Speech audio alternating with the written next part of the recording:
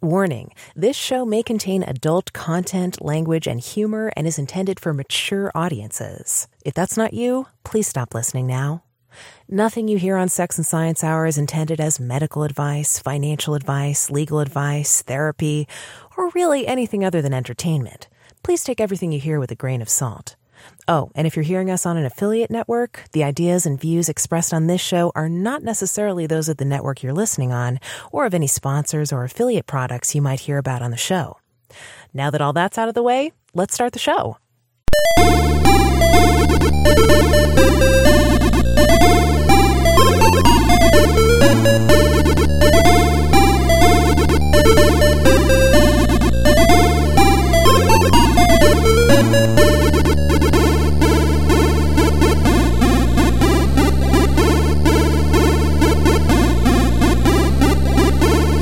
This is Sex and Science Hour with Brian Sovereign and Dr. Stephanie Murphy. Get your freak on. Whoa, what day is it anyway? It's Sex and Science Hour day, that's all I know. What's in a day anyway? Yeah. I mean, on Mars, a day is like 25 hours, right? 26. We're gonna talk about that later. In fact, actually, we might be more attuned to a 26-hour day. And that kind of makes you wonder, but anyway. I'm not saying it's aliens. I'm not saying we're from Mars or anything. Whoops. Wow, that's an interesting way to open up the show. Leave people guessing. Brian's back. Hey. Woo! Oh, let me tell you, I got to say this quick. This chair belongs to the absolutely inimitable and wonderful MK Lords anytime she wants it, because that was awesome. Aww. Listening to that episode, in fact, I was having dinner alone, but I didn't feel alone. It was so nice. Oh, that's very sweet. It's like that meme of like me when I'm listening to a podcast and it has a billboard ad of like these kids like all playing a game and like laughing, like a board game, and like laughing and talking in a circle, and you're just like sitting in front of it like, yeah, guys. Yeah, that's what it reminds me of. But she's incredible. That was awesome. Yeah, thank you. I had such a great time visiting MK, and then I had a great time doing the show with her. And we actually did several more podcasts, but you're gonna have to watch her feed for those. Yeah, she does the definitely show. Follow her on Patreon, and if you go to mkwasright.site, that's the website to follow her. But man, I mean, you two have such a great chemistry. I can't wait to hear those shows. Anyway, well, thanks, Brian. But you know, I really love doing the show with you too, and I look forward to doing the show with you. So don't give up that share quite yet. Oh, I'm not. Oh, yeah. I know you're happy to share, but I love having you on the show too. So all right. Thank you for being here. And let's get right into our stories. I was fascinated by this thing I heard about this week. Have you heard about this? There's these crypto kitties that are basically like virtual Beanie Babies. Not even like a thing you can hold, but like a virtual cat that's on your computer, and it's created through the Ethereum blockchain. Ethereum is I always struggle with how to describe it succinctly. Basically, it's a decentralized computer. It's almost like Bitcoin, but it's sort of a whole other level to where you can program apps on the Ethereum computer and you can make it do a lot more things that Bitcoin is not able to do. But the concept is similar, that it's almost like a peer-to-peer network that acts as a computer, essentially. Yeah, that's the simplest way I could describe it. Right, and now you can boil it down to its Turing-complete Tamagotchi. I mean, that's really what we've got here. Yeah, that's right, because as we mentioned, these crypto kitties, it's some kind of app on Ethereum where you can trade. It's a game, essentially, where you can possess these cats and you can trade them and you can breed them with each other. Some of them breed faster than others, and those are more desirable. Apparently, some of them are trading for like hundreds of thousands of dollars worth of Ethereum. I bet, yeah. And it's apparently created such a popular interest in this game that it's clogging up the Ethereum network, and some company had to like delay their ICO because they couldn't create their tokens that they were going to offer in their ICO because the network was getting so crowded it was way too expensive to do that. Well, there's a reason that programmers, seasoned programmers that actually have some experience behind them, why they don't allow software to do anything. Because this is exactly what happens. And there's also, you have another problem. Programmers years ago, sadly now, I guess decades ago, used to be required to get like practically liberal arts degrees, like degrees in philosophy and all this, because they considered it was so Why would important. they need that, Brian, if they're just making software? Come on. Well, right. I mean, but that's the thing is that, okay, if you're going to create something that is designed to either replace or create a human interaction of some kind, you need to know how humans interact and why and how, the whole thing. Okay. I mean, I'm reminded, it's so funny. I'm reminded of, I bring this point up a lot. I'm reminded of Sergey Brin, who's one of the co-founders of Google, where when he started making Google Plus, which is a social media platform that failed spectacularly. And he pretty much came out and admitted eventually, he said, I don't have a social life. I don't even know how to interact with people. I had no business making a social media platform. And I appreciate his honesty. I'm not making fun of him. I appreciate his honesty saying, look, I don't know how to make this work.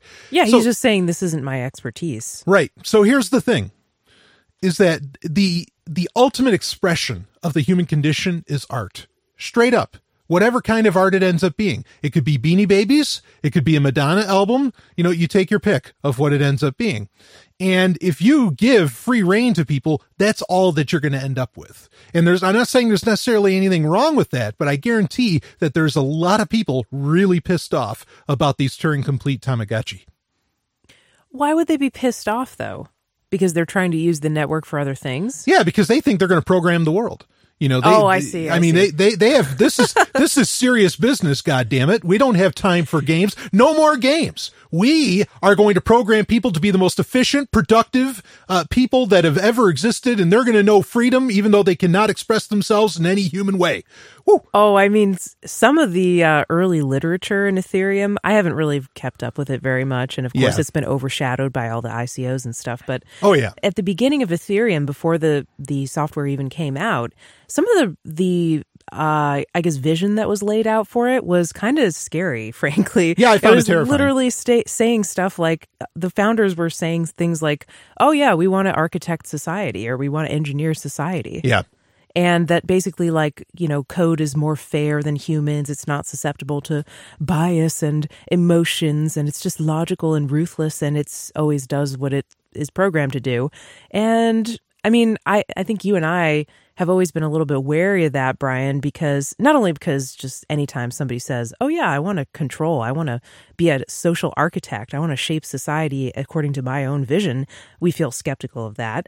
But also because it's sometimes you just need a human touch. Like robots, AI, they have their place. They do a lot of very helpful things for us, but they can't replace a human being. And sometimes things just have to be evaluated on a case-by-case basis. Yeah, freedom exists within the cracks, the bending, and the loopholes. I mean, that's right. Just, the rules are meant to be broken. Yeah, I mean, like this is, anytime you're trying to program people and interactions at a mass scale of this kind, which that's another problem already that's happening with Ethereum. It can't scale.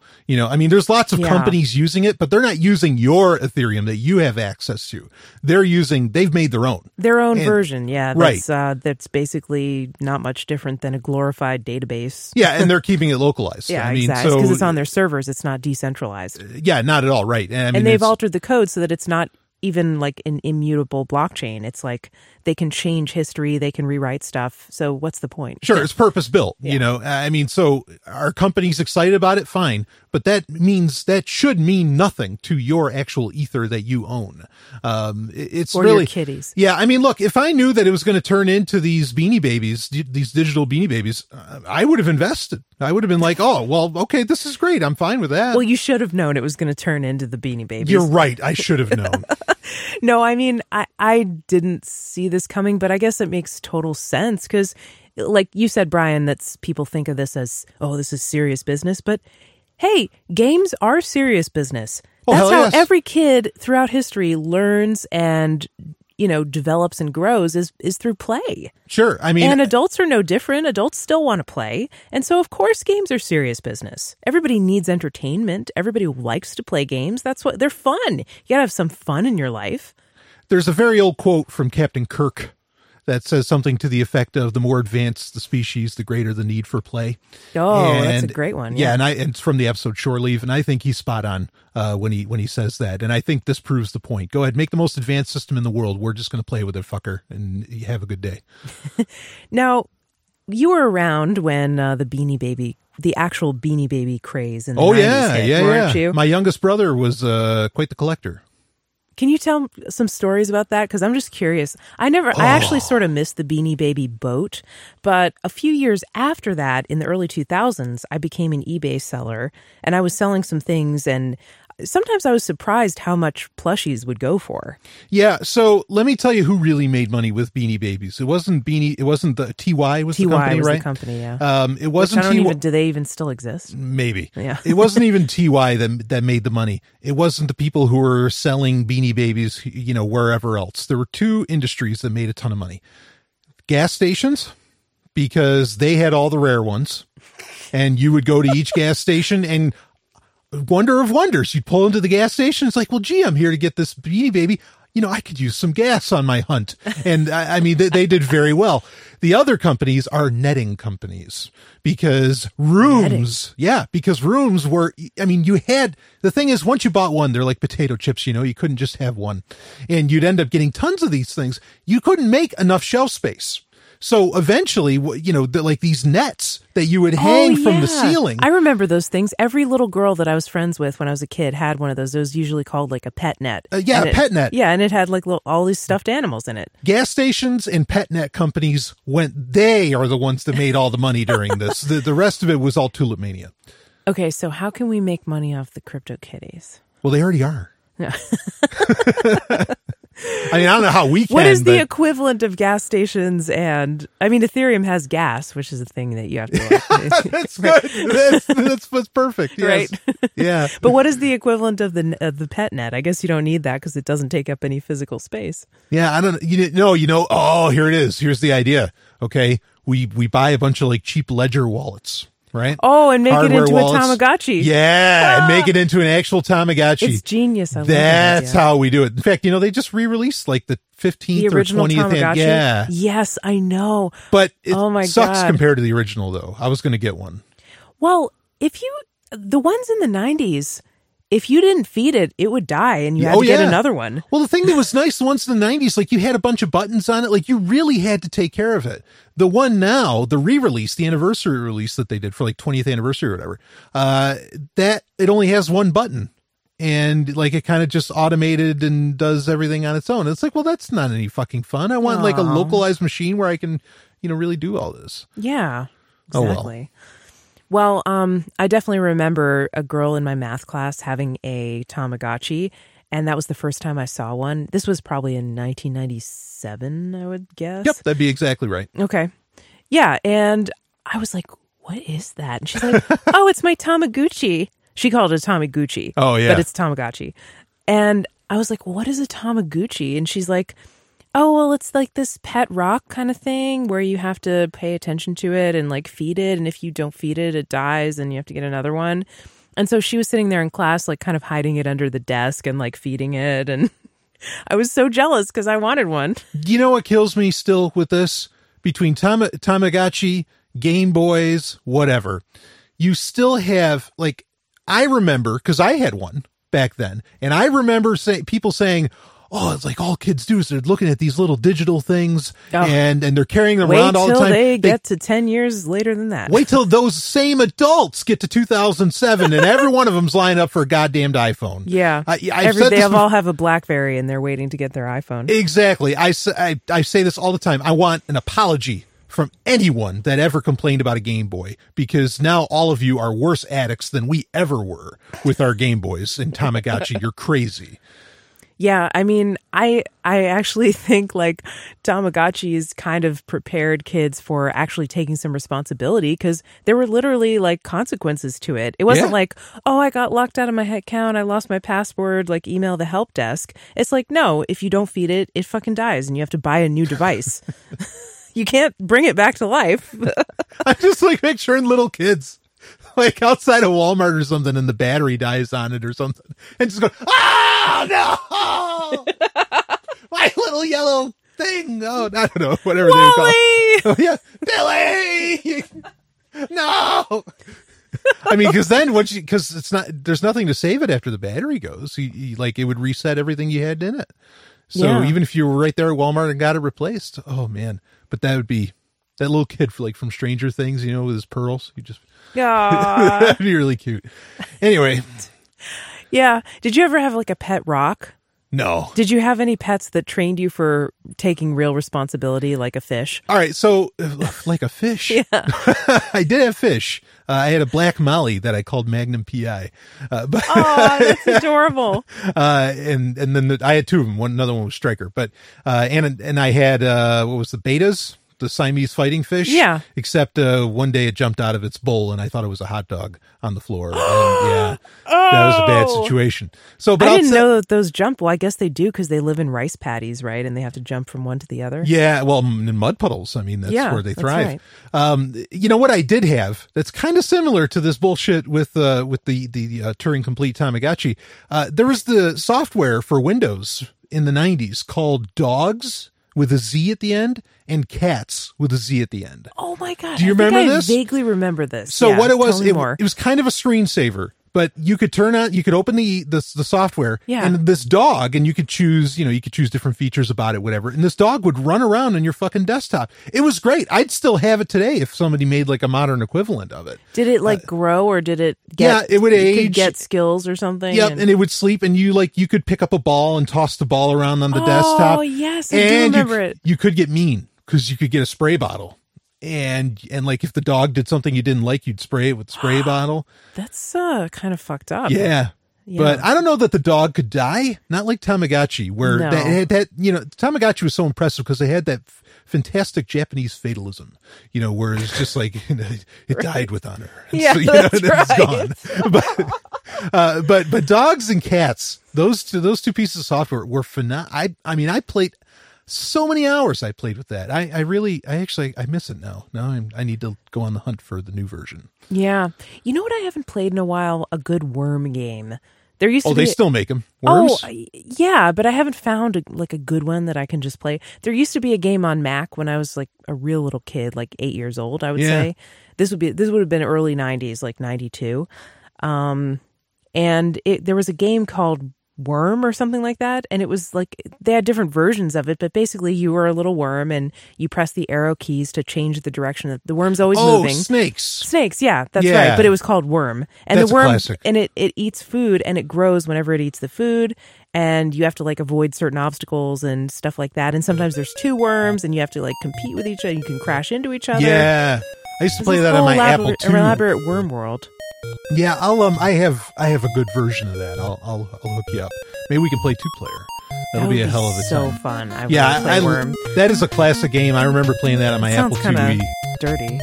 Well, we could play that. Hey, want to too. play some 2-player Worm? Want to play some snakes? Yeah. All right, stay tuned. There's more coming up. This is Sex and Science Hour. Coming up, did Mars ever have life on it? We tease this. We're going to pay the tease. Stay tuned.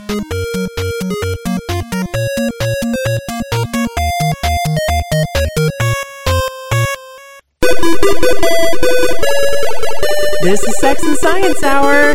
The search for life on the red planet. Growing evidence points to a once habitable world. And recent findings suggest that life could exist on Mars today. Now, I have to say, I wouldn't be too surprised if there were bacteria there or something. I mean, it's kind of okay, they found water, right? It's not that far off from Earth. It's exchanging asteroids and shit like that. There could be tardigrades and things like that. Oh yeah, I'm totally open to any of that. I mean, there's Richard Hoagland's Face on Mars and things like this.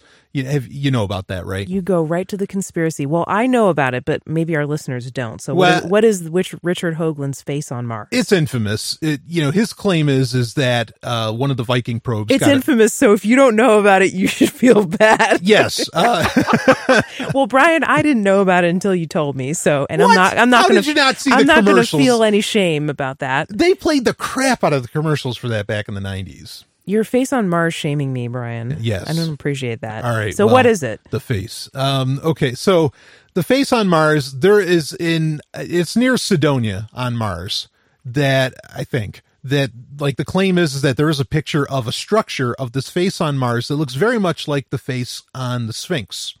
Okay. Which none of that makes any fucking sense. And in fact, they've gotten high resolution pictures and there is no face there. There's yeah, a lot of, as I understand, this was all based on like, people say there's other stuff on Mars too, like pyramids and like android parts like lying in the sand. well, and, that's like, on the moon. oh, that's the moon. Okay. Excuse me. I got my conspiracies mixed up. But basically, it's all based on these like old grainy photos, and it's just artifacts from like shadows. And if you take a picture of the same spot in a different light, there's nothing there. Now, are we to believe it's just been photoshopped out because that's what they want you to think? Well, I'm just going to say that despite kind of the craziness of those, I mean, especially like because the Sphinx didn't originally have a human face anyway, so to compare anything to it is foolish. I mean, it probably had the face of a lion, you know. Right, the Egyptians made it into a human face. Right. So anyway, that's a whole other story. So, but I'm not opposed to there having been some kind of life, maybe even fairly well developed, maybe even sapient life at one point on Mars. I'm very open to that. In fact, I have a video game my first video game that I ever made, Hyperchronius, that you can find if you go to zog.email. That has to do with actually an entire race on Mars that ends up populating the Earth, like with humans. Yes, and everybody should play Hyperchronius. Speaking of good games, that's a awesome game. But you know, if you look at Mars, it almost looks as you could almost believe that it was like bombed out or something, like some kind of nuclear weapon went off and it just like leveled the whole planet. Almost. I don't know. I mean, that's just my layperson's opinion, totally unscientific. And you know, it just is kind of interesting that Mars seems to be like almost the best candidate other than our moon for a planet that's actually could potentially be habitable by humans, maybe with some work. Yeah, I mean, it's an almost Earth, right? Yeah, like it's very that close to Earth. Yeah. And it's right next door. Well, not really right next door, but it's close enough, you know, so that there's actually talk of colonizing Mars by humans. Sure. They keep pushing back the date, but there's several companies that are now trying to actually do this. So, I mean, it would be definitely useful to know if Mars had ever supported life before. But here's the evidence. Okay, so here's the evidence that maybe there was life on Mars at some point. So there's watermarks on Mars. There's evidence of a massive freshwater lake in a crater, and that existed probably billions of years ago. The analyses suggest that this environment had a relatively neutral pH, low salinity or saltiness, and elements that make up the building blocks of life: carbon, oxygen, hydrogen, sulfur, nitrogen, and phosphorus. Curiosity has detected simple organic molecules in this region: methane, chlorobenzene, and longer chain molecules resembling fatty acids. I mean, that's pretty damning, I would say. Yeah. I won't read this whole thing, but there's also salty surfaces on Mars that may be a sign of potentially like oceans, or they could be an energy source for some organisms. Mars has a lot of something called perchlorates, which is a type of salt. And perchlorates lower the freezing point and evaporation rate of water, which would allow liquid H2O to exist on Martian conditions. And on Earth, perchlorates also act as an energy source for some microbes. They're kind of dangerous to humans, though, because I guess they do something to the thyroid or something like that. So humans have to be careful, but they might just be a remnant of some other organism that used to use them for metabolism. Yeah, I mean, I could believe it, you know, either simple life or whatever. I mean, like, I could really have seen that, being a thing. And who knows, you know, something made that prime asteroid belt, you know, and when you're playing galactic billiards, civilizations, species die. Oh, okay, so are you alluding to the idea that there may have been another planet that was kind of between Earth and Mars that it has got basically smashed and is now the asteroid belt, but it was at one time a planet? Yeah, there's some kind of celestial body there that could have done some ravaging. I mean, or I don't know. Maybe something like that. Yeah, I don't know how much vitrification you'd find on Mars to where there's like this destructive force, like a nuclear explosion or even a that's meteor true, or anything like that. Basically, it does turn to glass. Right. But if it happened billions of years ago, then maybe not. Well, right. I mean, we do have Martian sands. I mean, it's interesting, 100 or a couple hundred years ago or whenever, well, maybe it's a little before that, when Mars was originally being studied, it was pretty much accepted fact that there must be Martians. Like that there must be Like they thought that a lot of the literal little green men. Yeah, like that little what seemed or like dry waterways or whatever. They thought they were canyons, or I mean canals. I'm sorry, not canyons, canals, which are they use the word canals, which means that it was built by a person, right. not by it's not a natural formation. Mm-hmm. So yeah, not like it's not a new idea, but it's interesting that there's evidence to point at it now. Yeah, absolutely. So, I mean, we're getting closer. I think in our lifetime, hopefully in our lifetime, I hope that we will see human settlements of Mars and the moon as well. Yeah, I think it's going to happen. Would you want to go to space, Brian? I'm going to stay right here. You guys can go first. You go first. I'll come back for you, baby. There's not going to be anarchism in space, at least not yet. Oh, there's going to be anarchism in space. I don't know. Even still, it may not be worth it. I think I'll stay right here. I'm so well adapted for the Earth. You might be well adapted for Mars. Maybe, There's genuine theories about that. Yeah. Where the guy said the circadian clock goes for 25 and a half hours or something, right. Which is more like Mars's day instead of Earth's day. Yeah, where we seem way more adapted for. I mean, and there's plenty of holes in that theory. That's it's right. not perfect at all, but it's interesting to think about. Well, speaking of things that are, I don't know. Speaking of the environment, let's just say. There's been a movement to have LED lights outdoors to save energy and combat global warming and blah, blah, blah. But apparently it has completely backfired. This is by our good old friend George Dvorsky over at Gizmodo.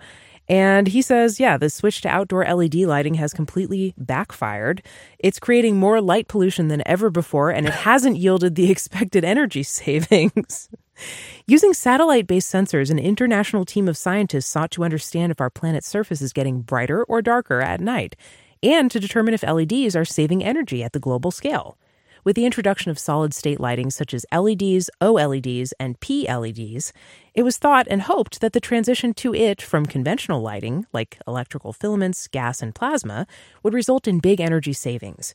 According to the latest research, however, the use of LEDs has resulted in a rebound effect whereby many jurisdictions have opted to use even more light owing to the associated energy savings. So basically, yes, it's cheaper to run LEDs, but that just means, okay, well, doesn't matter, we can leave the lights on. And it's creating more light pollution than ever. Indeed, as the new results show, the amount of outdoor lighting around the world has increased during the past several years. As a result, the world has experienced widespread loss of the night, with half of Europe and a quarter of North America experiencing substantially modified light-dark cycles, write the researchers in the new study, which was published today in Scientific Advances. This conclusion was reached after analyzing high-res images collected by the Day-Night Band instrument that's on board the Suomi NPP weather satellite.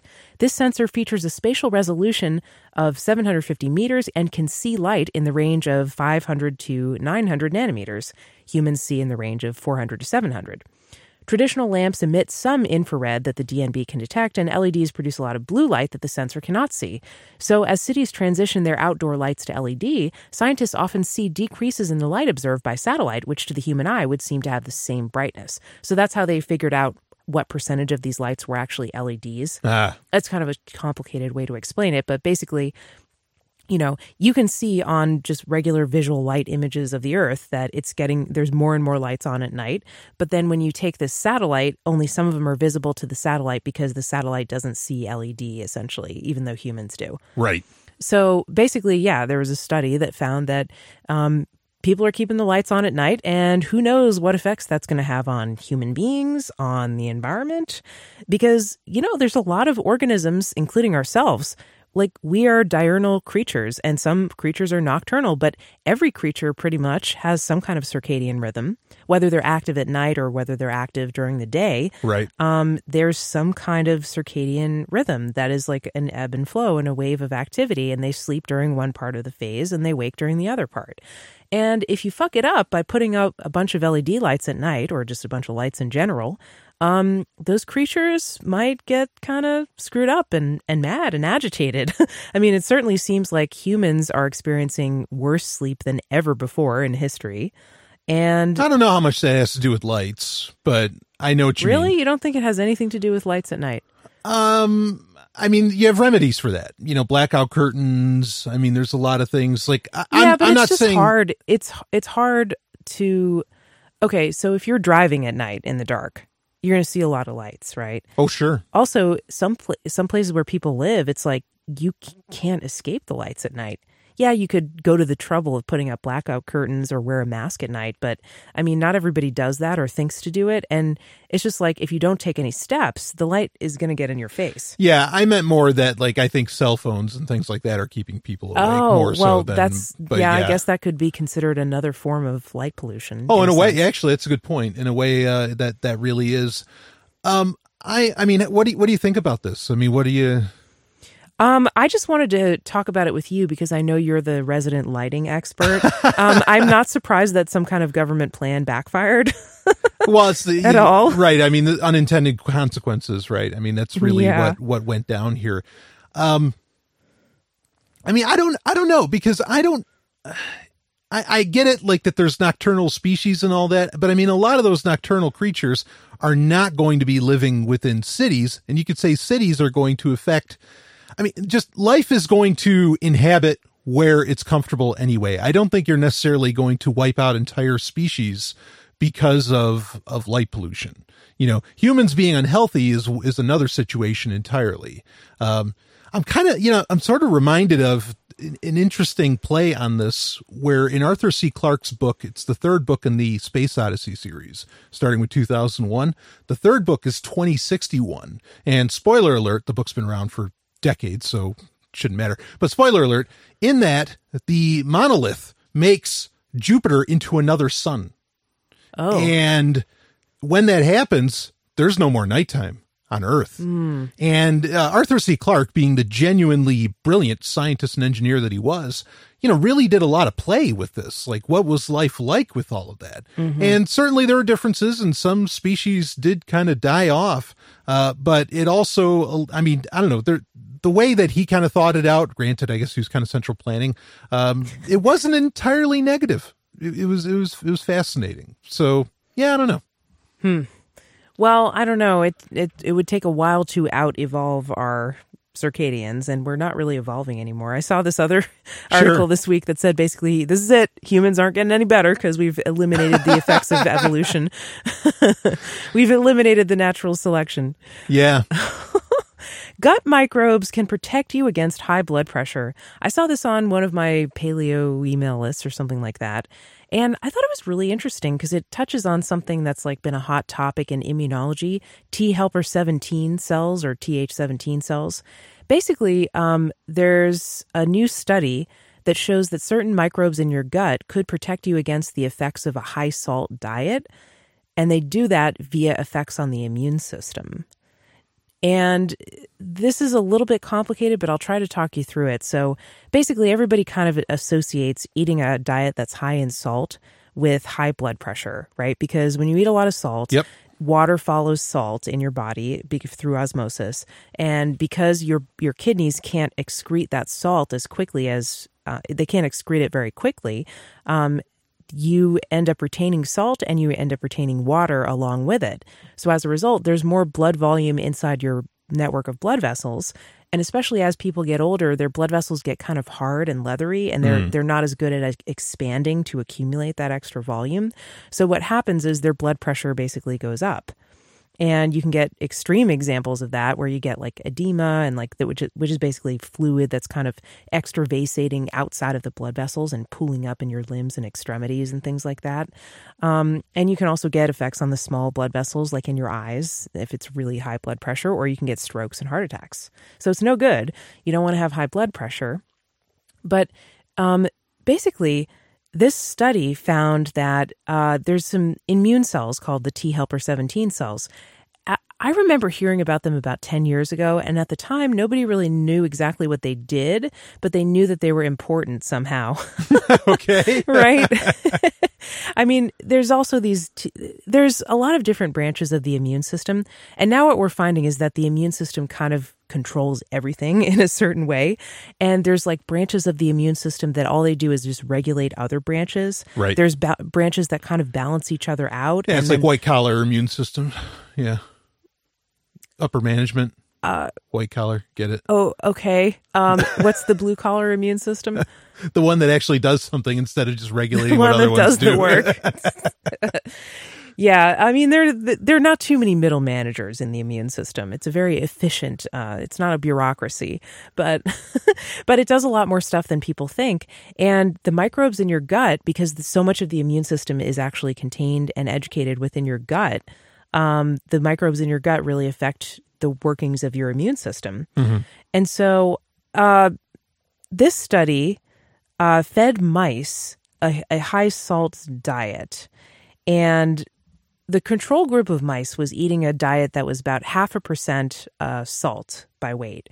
And then they took another group of mice and they fed them like 4 times that amount. So it was 2% salt, which I don't know what that's equivalent to in humans. Would that be like a fast food hamburger kind of diet versus kind of like a DASH diet, the diet of the American Heart Association that they suggest? I'm not really sure. But the high salt diet predictably led to the mice having high blood pressure. But they found that effect was reversed when they gave the mice a specific probiotic. And they found that, I guess the high salt diet actually killed off some beneficial bacteria in the mice's gut, which led to a derangement of the immune system, and through unknown mechanisms, maybe inflammation, raised their blood pressure. Wow. Yep. Isn't that interesting? Yeah. So yeah, the person who did the study says, we're learning that the immune system exerts a lot of control on the body above and beyond what we generally think of as immunity. The mechanisms by which it exerts that control are still being unraveled. So it's kind of like it's in line with what they've been discovering with like gut bacteria, how it affects your mentality a lot and things like this, as to where before you didn't really think that it mattered. Right. You know? I mean, every day we hear new findings about how the gut bacteria control everything from like your mood and your food choices, like your behavior even, to things like cancer risk and cancer progression. Right. I mean, H. pylori, I guess, is associated with gastric cancer now, stomach cancer. See, this is one of those things where, you hear stuff like this, and when you talk about transferring like human consciousness into a machine, I don't mean to take this in the left field. We can leave, but I'm just saying, like, there's so many going to left field. well, I'm just saying there's so many parts of the human body, I think, that make up your thought process. I don't want to say that it makes up consciousness necessarily, but that makes up who you are, I think. From gut bacteria, now you're talking about immunity potentially doing that. Mm-hmm. Like, you can't translate that. Once you take consciousness out of the human body, I think you lost the human completely. I agree. I mean, like, yes, the seat of consciousness is in the brain. Sure. But it's not the whole thing. Right. You can't just take someone's head and expect it to be the same person, because part of who you are is your experience of being inside your body and the rest of your body, and the influence that the things like the gut microbiome and other parts of your body have on your brain. Yeah. And vice versa, the influence that your brain has on your body. I mean, like, if your brain couldn't move your body, that would be a really weird thing that would change who you are. Yeah, I mean, that alone, like, yeah, even losing functionality could really change who you are, sure. What if you were in a different gender body, right? That's what a lot of people, well, some people fantasize about that. Yeah, but I mean, like, we can experiment with that. If you put your head on a woman's body, Brian, would it be the same person? No, obviously not. No, I'd be playing with my tits, like, nonstop. Oh, God. No. Please. No. That's what every guy says. He's like, if I could become a woman for a day, all I would do is just play with my own tits. We don't think that about you. Like, if I became a man for a day, I would not just have my hand on my dick the whole day. I want to take the high road and say that. But let's be clear, most guys do have their hand on their dick all day. Yes. Or if they had the opportunity, I would be a better man they would. Than they. I know. And I'm being somewhat in jest about the tits thing, obviously. Yeah. But I mean, I'm sure it would be fascinating if you could switch genders. There's been so many books about that. Or if you could switch sexes, rather, or bodies. I don't know what to call it, because, gender and sex aren't synonymous anymore, and body parts are not the same as gender. Right. But regardless, if you could have a different experience by altering your body, it would be very interesting, but you would not be the same person. Yeah, I totally agree with that. And so this is the kind of stuff that we learn where we need to like put the brakes a little bit on transhumanism. You know what I mean? Mm-hmm. It's like, oh, wait a minute. What exactly does it mean to be human? Well, maybe right down to the immune system. Maybe it's okay, though, because we change our bodies all the time and our bodies are constantly changing. So maybe it's okay that we're not the same person from minute to minute, but a sudden change, that may not be so good. Yeah. More coming up here on Sex and Science Hour.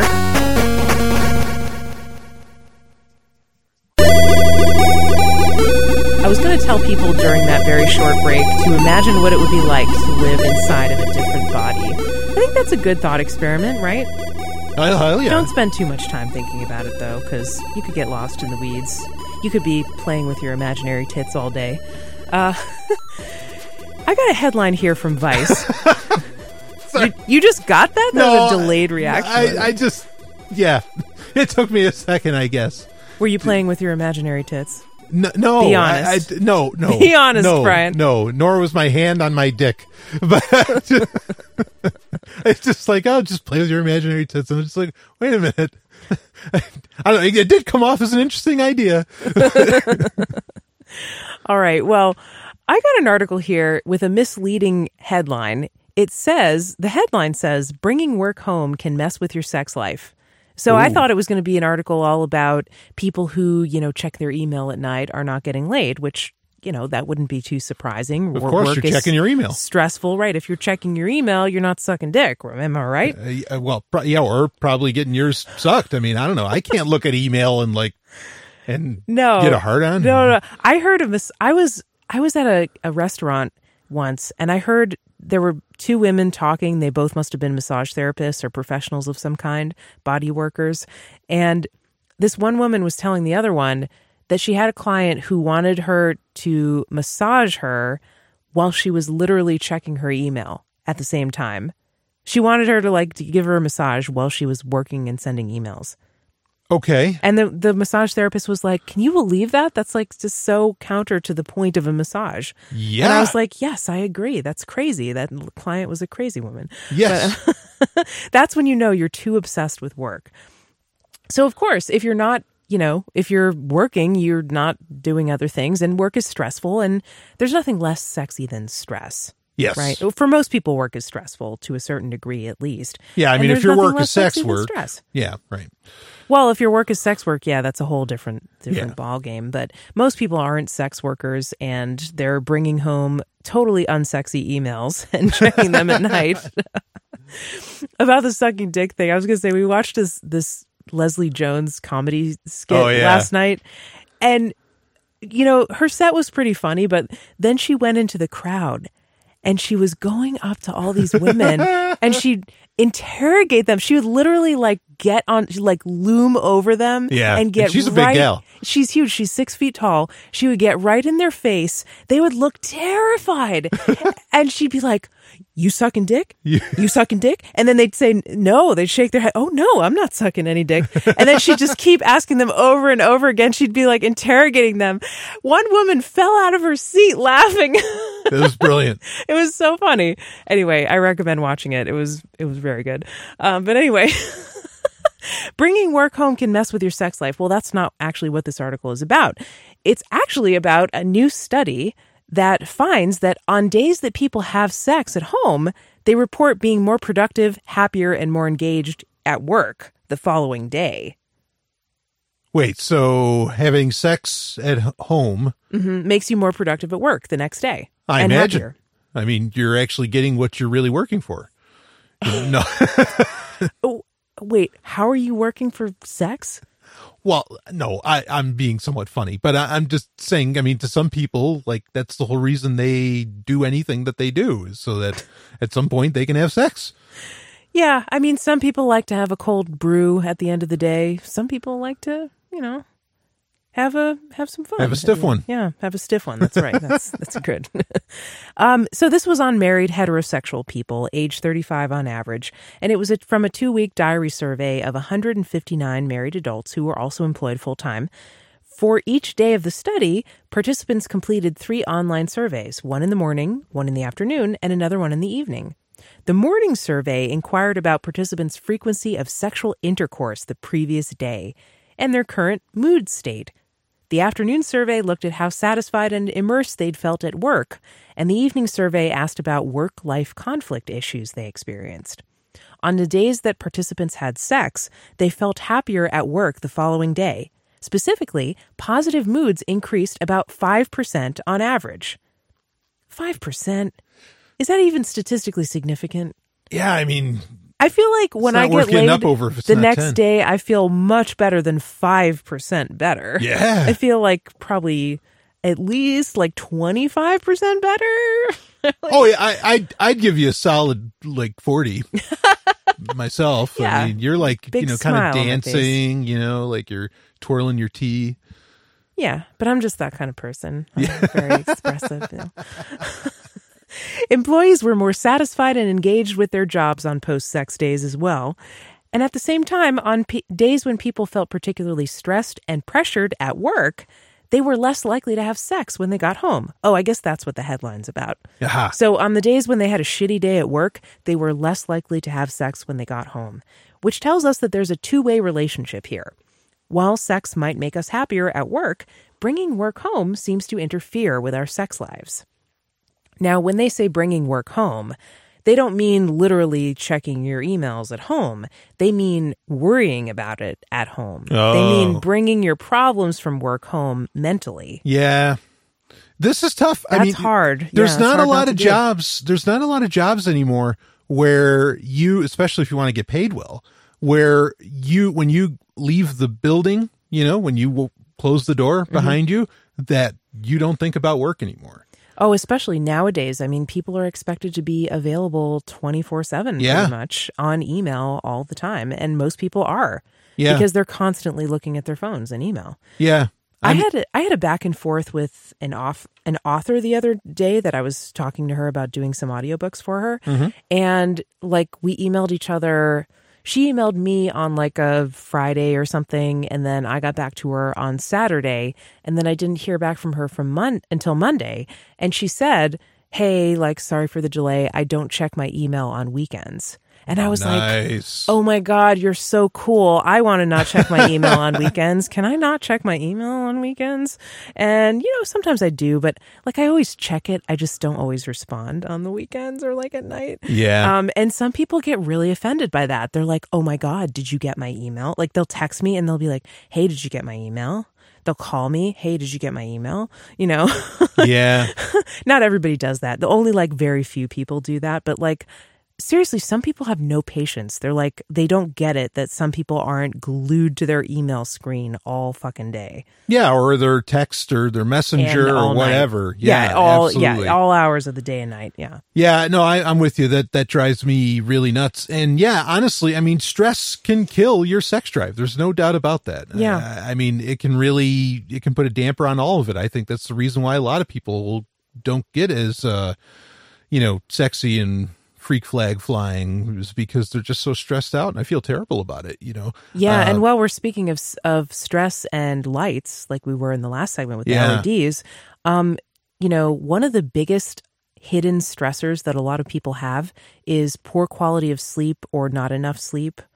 And really, I'm going to start pounding the pulpit for this because for the longest time, I denied it, I ignored it, I fought it. Mm-hmm. I didn't want to believe it was true, but it was so true. And now that I've finally accepted it as truth, I am feeling so much better. Yeah. And I wish I had listened to this advice sooner.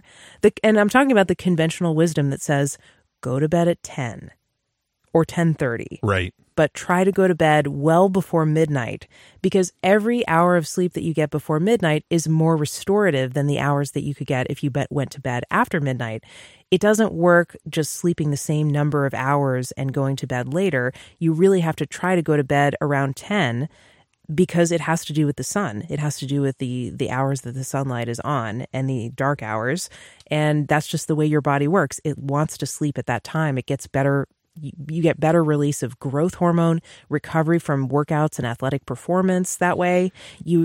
Everything. You make less cortisol. You have better glucose tolerance. It's easier to lose weight if you go to bed early. It's easier to get into or stay in ketosis. The benefits are myriad. It'll affect your menstrual cycle if you have one.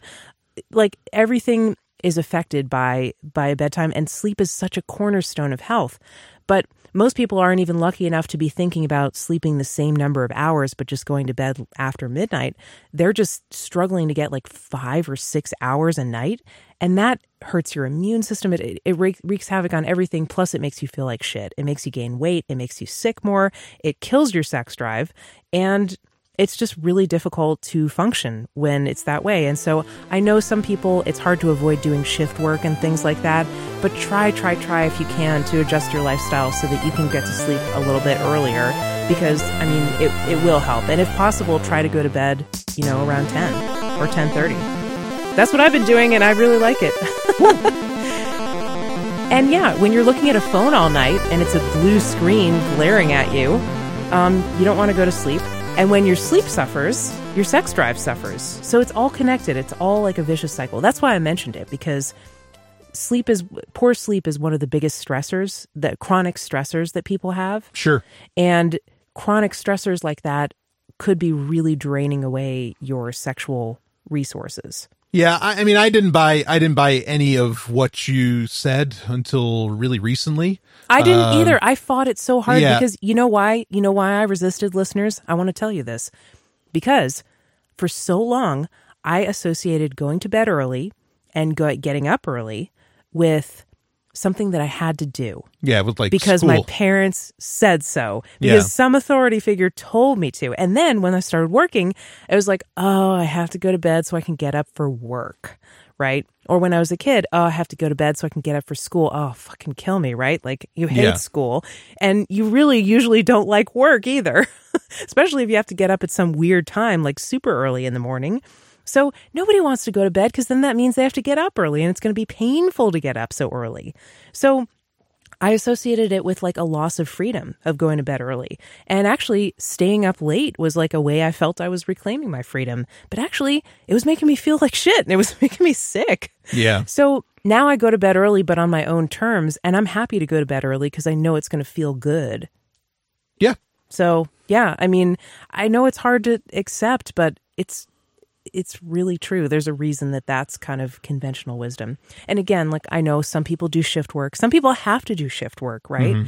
But try if you can, and if you're really having a lot of chronic health problems, maybe you do want to consider a life reorg to be able to take advantage of that natural time that your body wants to sleep. Yeah. Yeah. So anyway, I mean, that was honestly one of the reasons I quit med school. I will just say that, because I knew that the sleep disturbances were going to be really, really horrible, and I wasn't going to handle it well. Sure. All right, we got a question. We're in the advice segment now. We got a question about dating with a fetish. Oh, ready for this, Brian? All right. This was posted in our Facebook group. By the way, if you want to join it, you can go to Facebook and search for the Sex and Science Hour podcast community. And it's become a very active group. We get new people joining every week.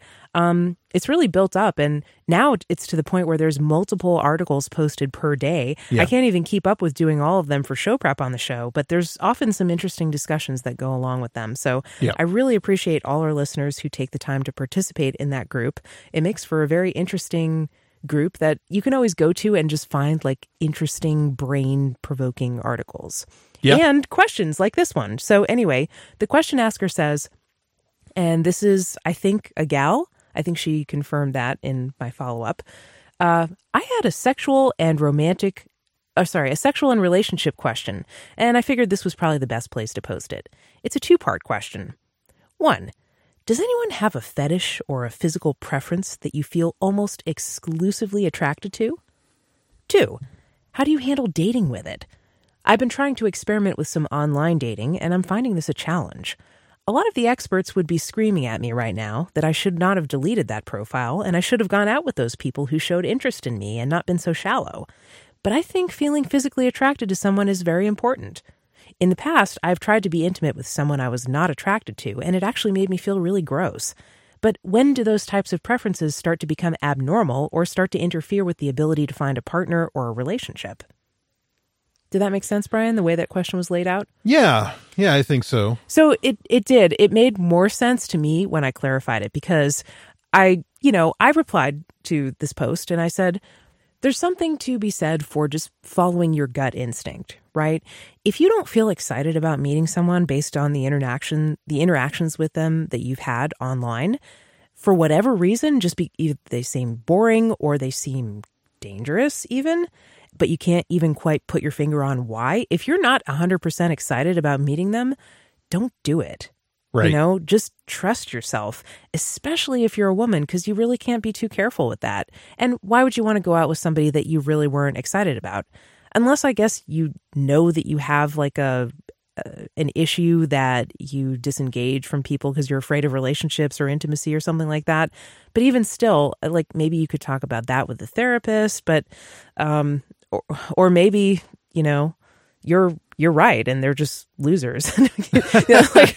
It's not a good idea to meet up with them.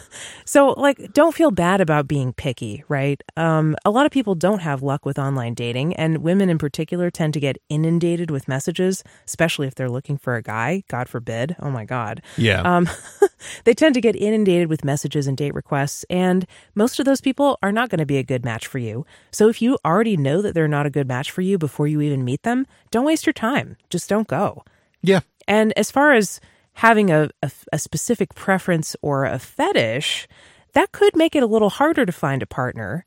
But I still don't think you should necessarily settle, especially if it's not an uncommon fetish. So I asked her, I said, what's your fetish? Because I think everybody wants to know, right? Everyone's like, what is her fetish? Oh my God. I was expecting much worse than this. She has a hair fetish. She has a thing for hair. Okay. She likes guys with long, gorgeous Fabio-like hair. Me too. Me too. Yeah. We were watching a wrestling match tonight. I was like, that guy's hair really works for him. His long hair. No, I mean, I really like long hair. I wouldn't say it's a fetish for me because typically fetish is a word I associate with it being a requirement. Like you have to have that to even get turned on. Right. That's the strict definition of a fetish. She might not mean it that way. She just might mean that tends to be mostly, it's like a type, like she tends to be mostly attracted to men with long hair. But I don't know how stringent her requirement is, but it's definitely a preference at least for her. Sure. And she said that basically she got a lot of date requests, but they were from bald guys. Oh, well, all right. And she didn't want to say it because she didn't want to offend you, Brian. You're bald. Now, I will just say this. I would have never pictured myself falling in love with a bald man, but here we are. Here we are, 5 years later. And I think you're gorgeous, Brian, and Thank you. I like it, even though I still appreciate long hair. Yeah, no, same here. But I mean, this is the thing. There just really aren't a lot of people that can actually pull off the bald look. I mean, I don't know what it is. There's a lot of people who do it wrong. Because I hear that a lot from people saying I never thought a guy could look good bald. And then, Patrick Stewart. Well, hello. Right. That's the thing. You got Patrick Stewart, Stone Cold Steve Austin, Goldberg. Oh, yeah, Steve Austin, yeah. Yeah, and me. And no, I don't mean to put myself in their class. But, I mean, it's tough. So I don't think there's anything wrong with not digging bald dudes. Because most of them, it doesn't look right. It just really doesn't look right on them. Yeah, and I mean, you don't have to be ashamed of that. For whatever reason you don't dig bald dudes, you don't dig bald dudes. And so, yes, being physically attracted to someone is important. It is important for a relationship. Oh, sure. And for some people, they just don't really feel attracted to anyone at first. They like to get to know a person, and then the sexual attraction develops. But for some people, they really need that physical chemistry kind of right away, and it's different for them. So depending on what type you are, it might be really important to you to have a guy with long hair. Now, I suggested she go to some metal shows or maybe some wrestling shows and just chat up some of the dudes. Yeah. Yeah, I mean, and this is the thing, it's important to pay attention to your preferences, your physical preferences in a partner or whatever, because if you try to ignore it and, you just try to fall in love with the person, which, I mean, yeah, that can happen. You can get over, say, certain physical, there's a difference between a person not having your physical preferences and, say, not being the most attractive. Right. Those are two very different things. And I think you can get over not being so attractive, perhaps. Obviously, that's the story of my life. Because I actually think most men are not very attractive, but I agree. Women just grow to love them because they're taught like it's not that important for a man to be attractive. Right. I agree. Men are not attractive. So except for Patrick Stewart, but so what I'm saying is that there'll always be like this unconscious little problem that your preference or fetish isn't being satisfied or met. Right. And you might always be looking at those dudes with long hair in the grocery store and thinking, I could have had him. or you're just going to feel a general uncomfortableness because there's this thing that might be so core to you, and that's okay. Like, I know people are going to say, well, that's awfully shallow. No, it's your preference. It's who you are. Yeah, that's okay. Or alternatively, I mean, you could flip that around, Brian, what you just said. And like, if you did fall in love with somebody, if you gave somebody a chance who was bald, perhaps, and you ended up falling in love with them, you could maybe get your long hair fetish met in some other ways, like, become a hairdresser or something. Well, that's kind of creepy. You don't want to involve your clients on it. No, never mind. I said that. But you could maybe like go to metal shows every once in a while, or just look at people with long hair, watch some Game of Thrones or something like that and get it met that way. Sure. I don't know if that works for a genuine fetish, but for a preference, sure, you get to look at some pretty boys and everybody's happy. Now, if she had said, my fetish is adult baby diaper lovers or something like that, or if she had said, my fetish is like latex or something like that, something a little bit that I would consider maybe a little more kinky. I don't know. Hair could be kinky for sure. But yeah. Like if she had said something a little more extreme, I would say, on the fetish spectrum, I would say you're going to have to be careful, yes, in who you're dating, right? You're going to have to make sure you feel safe and you're not subject to some of the abusive power dynamics that are sometimes present in niche communities like the BDSM community or polyamory or whatever, any other dating kind of scene. But kinky women have a huge advantage because there's relatively few of them and there's a lot of kinky men looking for kinky women. So you could kind of have your pick of the litter. You could be, I don't know if you're dominant or whatever, but you could have like 8 little submissives that, you have a harem of submissive boys because there's so many of them that want to date you. Sure. Some 8 little long-haired submissive elves. It's a Christmas story, really. Snow White and the kinky dwarfs. I don't know. Yeah, that's right. Now, she also said something later that I thought I wanted to bring up just before we wrap up. She said she's a woman in her 30s, and she feels like for women in their 30s, the options are 15 years younger or 15 years older, or 10 years younger or 10 years older, something like that. I assume she means like, it's either a cougar cub relationship or you're dating a 50-year-old man. Oh, why does it have to be that way? I don't know. I mean, honestly, I'm kind of confused, but maybe she thinks that all the men in their 30s are kind of like married right now or aren't available, or either they're not interested in getting married. I don't know. That's a possibility. Yeah, I could see that. On the average, like the guys in their 30s would be unavailable for varying reasons. And like your only option is somebody either hasn't entered the relationship arena yet so much, like in their 20s, or that has left a bunch of arenas, like in their 40s. It's been in a lot of arenas and has stepped out of the ring. Yeah. Yeah. I guess I could understand that. That makes some sense, but I don't know. There's guys out there in their 30s. I agree. And I mean, if you like long hair, and you're not completely heterosexual. Oh, well, you could always consider expanding your horizons and date a woman. Getting with women is always the ultimate solution. Now, and I don't want to say because some people are completely heterosexual or just would never consider dating a woman. Right. And that's fine if you are.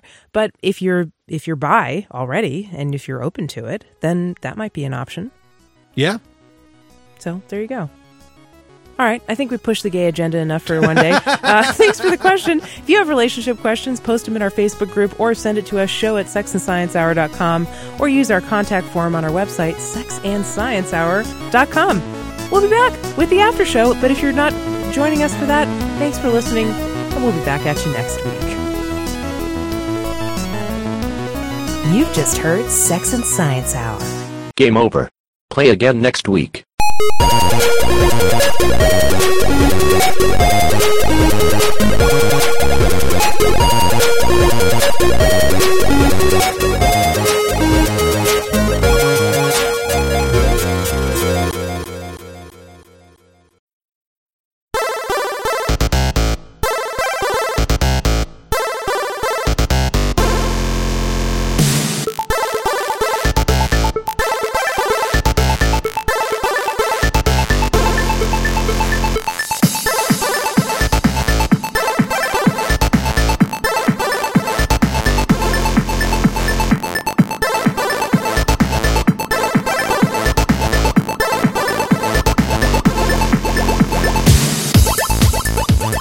Hey, welcome back to Sex and Science Hour. This is the after show.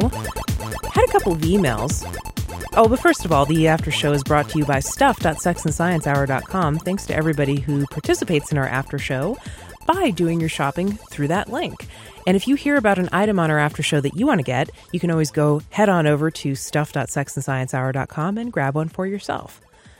Laura writes in, she says she bought the craft kit in last week's episode that I couldn't see because I was running off my phone, actually. And she actually sent me a picture of it. It looks really cool. It's a 3D craft kit fantasy one.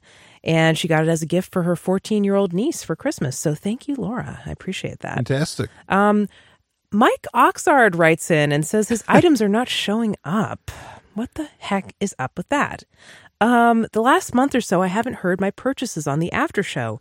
I got, listen to this, a Poulin snowblower, 2 Raleigh bicycles, and an Acer laptop for my pillows, etc. Yeah, I don't know what's going on there. Why could his stuff not be showing up? He said he used a bookmark that he's always used, and last week he went to the link directly. Yeah, that's weird. I don't know why all that's not showing up. Really? You're supposed to be the tech expert here. I know. I thought you would have a better answer. And if it's a link, like it wouldn't be a cookie issue because the link would keep taking you right there. I was thinking, like, does he have an ad blocker or something? I don't think that would affect it. I'm looking into this. Okay. So because Amazon's been playing some funny games lately, so I will. Yes. I will. We report. don't say Amazon. This is the after show. We say stuff.sexandsciencehour.com.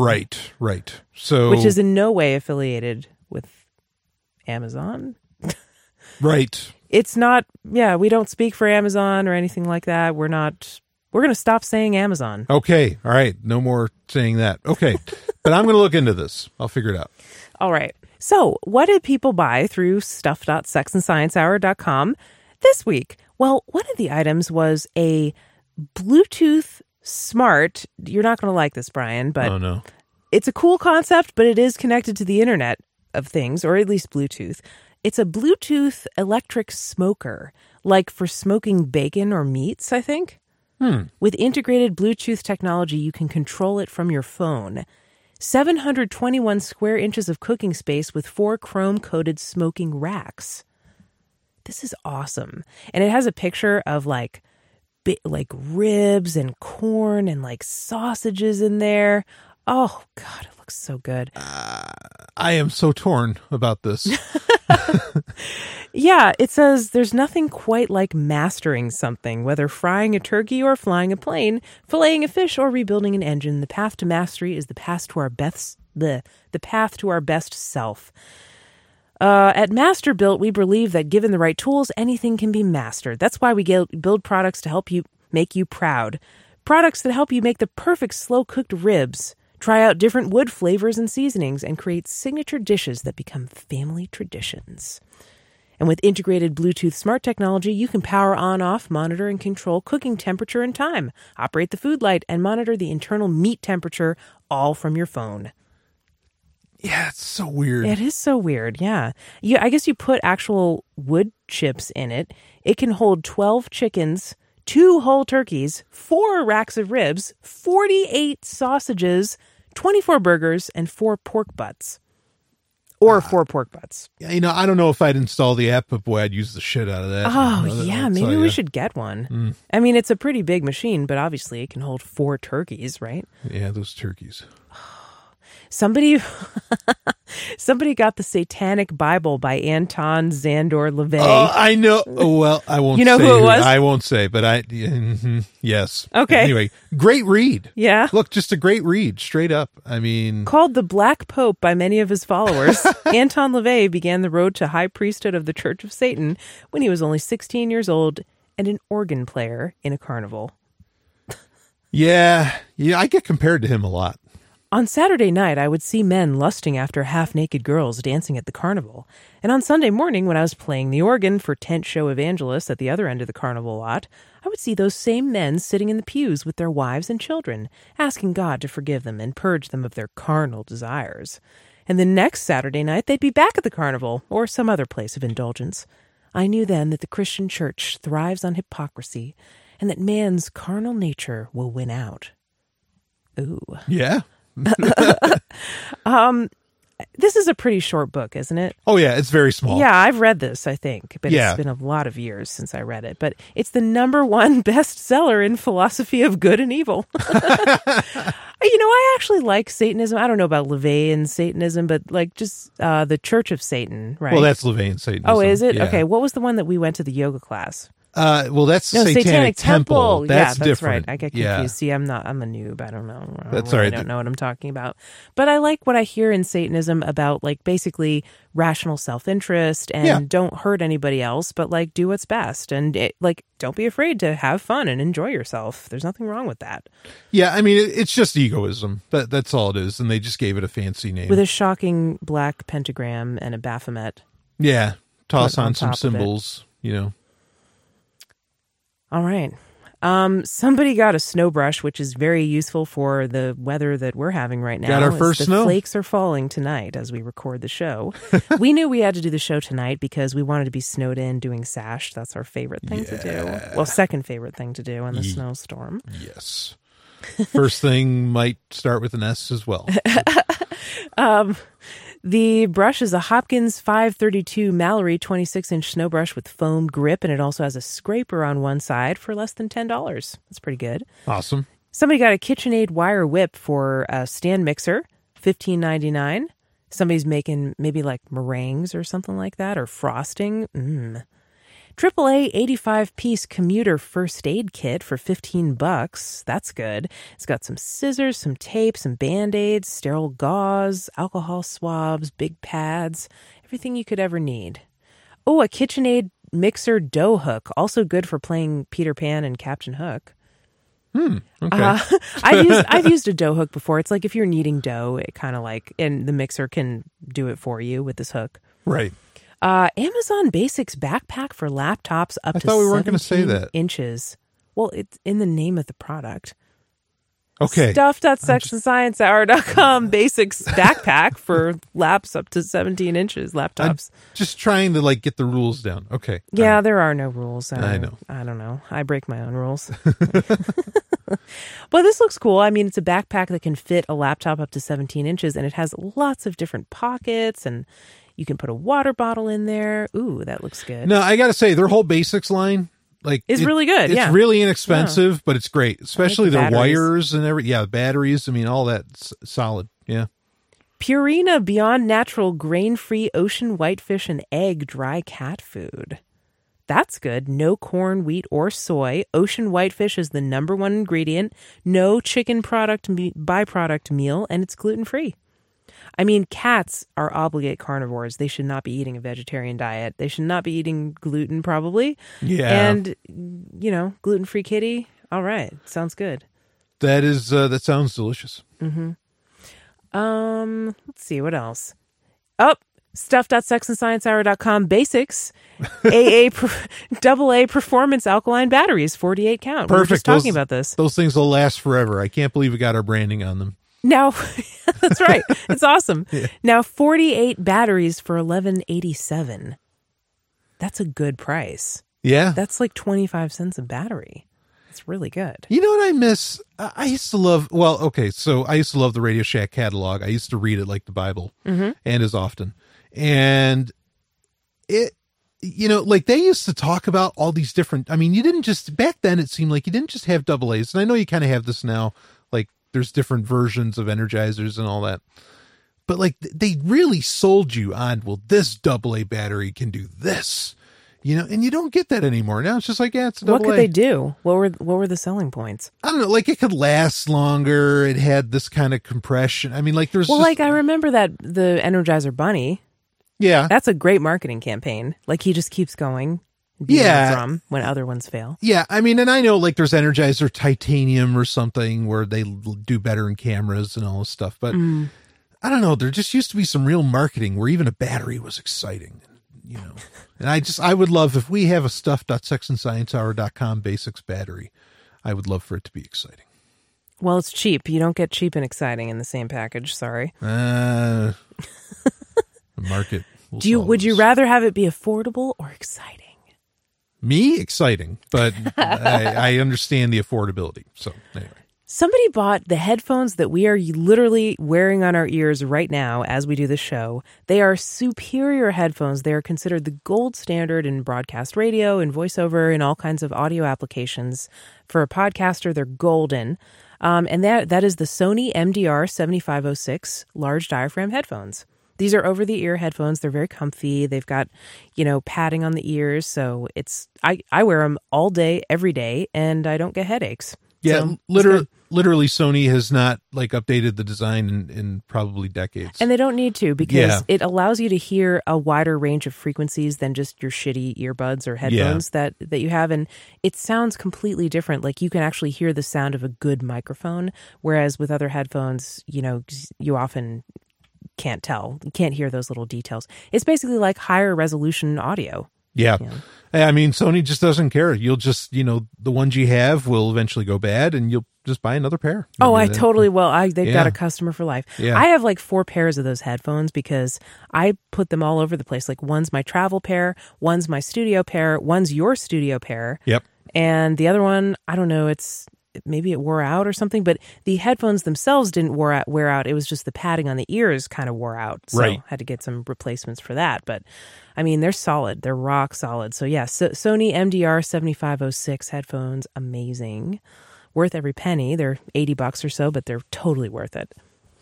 Endangered Species Chocolate Variety Pack, 12 flavors. This is interesting. This is like high-end organic chocolate, and each bar has a picture of an endangered species on it, and it makes you feel bad for the poor little animals. So do they not want me to eat the chocolate? I'm going to see No, that I and mean, I'll just they're start not crying. Or in no, the that's what chocolate. makes me eat the chocolate because I start feeling bad and I need to get the same chemical reaction within my body as right, love. you need an So I'll eat chocolate. antidepressant to make you feel Yes. better. And that's fucking That's insidious, genius, isn't it? That's insidious. I guess they donate 12% or 10% of their profits to the endangered species, but who knows? I don't really know. But I mean, it's cute. It's a good idea. So here's the flavors: dark chocolate with cinnamon cayenne, dark chocolate with sea salt and almonds, dark chocolate with cherry, tiger dark espresso bean, rainforest dark mint, grizzly dark raspberry, wolf dark cranberry almond, sea otter milk chocolate, oh my god, chimpanzee dark chocolate, hazelnut toffee, panther extreme dark chocolate, Panther, and I saved the best for last, Arctic fox with pumpkin spice. oh my god, add to cart right now. I'm adding it to my cart. Because I feel I have a hankering. You got to try that Arctic fox with pumpkin spice. And the panther and the rainforest and the wolf. Yeah, Okay. now the first couple didn't say... Actually, this is weird because I'm looking at the packaging for these chocolates, and some of the animals that were mentioned I don't see. And some of the animals that I see weren't mentioned. So one of them has a rhino on it. Another one has a bald eagle. We didn't hear bald eagle anywhere. Another one has a bat. Another one has a puffin. Bald eagle chocolate. It's made from the dead carcasses of Right. cacao beans or something. There might be another one because there's another one that has blueberry. So maybe they just, this one has some of the other animals that were missing. This one has monkeys, bears, falcon, not griffins. Those are mythical creatures. Sea turtles, falcons, and it has blueberry chocolate. Ooh, dark chocolate with blackberry sage.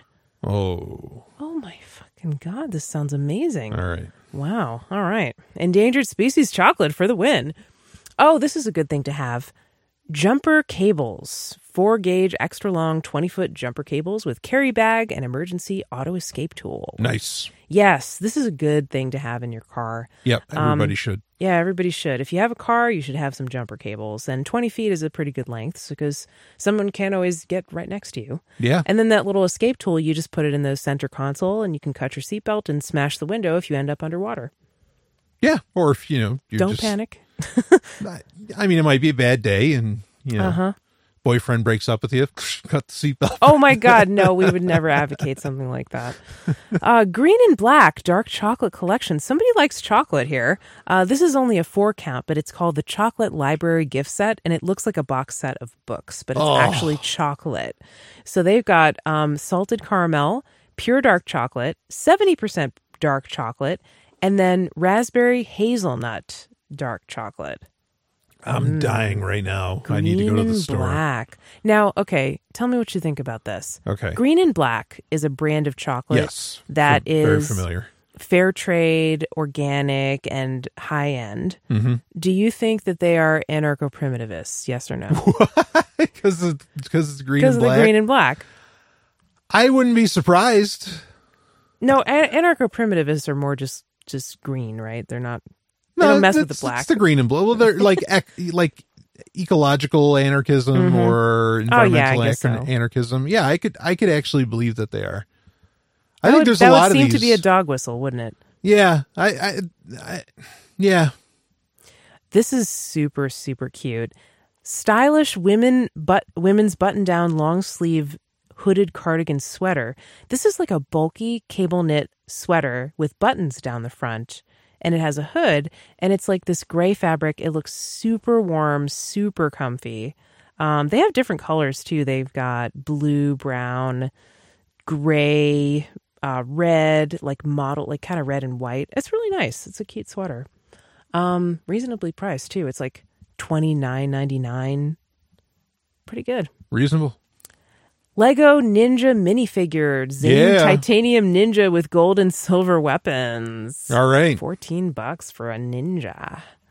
I don't think they had ninja sets when I was growing up. I got to understand, I played with Legos until I was 21. And I don't think they ever really had Ninjago and stuff like that. They weren't really part of the program back then. And it's a shame because that's like the only Legos I really wanted. They did have Robin Hood, though. That was good. Lego My Ninjas. That's, yeah. Advantech white noise sound machine with 20 non-looping soothing sounds. Somebody's looking to get that good night's sleep you were talking about. Yeah, exactly. We were just talking about this. Now, I wear earplugs to sleep because I've been used to it for like 20 years. Yeah. But somebody recently told me that earplugs, I don't know, they can trap water in your ears and increase the likelihood of getting an ear infection. No. I'm not really prone to them, so knock on wood, it doesn't seem to bother me. But if it does bother your ears, or if you just don't like sticking things in your ears, because plenty of people just don't like actually the physical sensation of something being in their ears. Yeah, same. But you need to drown out noise, you can use a white noise machine. And they have like sounds like ocean. It's very soothing. It's good. They've got waves, wind, campfire. Ooh, that's nice. Rain, bird, cricket, clock, and fan. That's nice. I can sleep through anything. I do enjoy, like I used to love sleep when I was younger. I used to enjoy sleeping with a fan going because a lot of people do that. Yeah. Well, and I didn't even have the fan blowing on me. It just like even dead of winter, I would have a fan going. To me, it sounded like a Starship engine, but maybe that's like a white noise thing. I don't know. So, but now, I don't like to have sleep aids. I can pretty much sleep through anything. Right on. Been in a war. Oh, well, I'm sorry about that. But it's good that you can sleep now. Yeah. Asus Radeon RX 580 8GB dual fan OC edition ready, blah, blah, VR ready AMD graphics card. Oh my God, this is a serious looking graphics card with 3 fans on it. I'm going to play some Star Wars Battlefront 2. Yeah, $335.98. Nice. I wonder if this is for gaming. It's probably for gaming. Nobody minds with graphics card anymore. Not exactly, yeah. Mining cryptocurrencies. And finally, this is really cool. Magnetica Magnetic Ball sculpture set for stress relief. Nice. $14. Now, I thought these were illegalized because kids were choking on them, but I guess maybe they won that lawsuit. These are really fun to play with. You can make all kinds of shapes with them, and they are very soothing. So happy sculpture building from all of us here at sexandsciencehour.com. Thanks for shopping through stuff.sexandsciencehour.com. If you heard something on the after show that you want to pick up, maybe that endangered species chocolate, hint, hint, head on over there, stuff.sexandsciencehour.com. And thanks for joining us. We'll see you next week. Have a great one, everybody. Woo.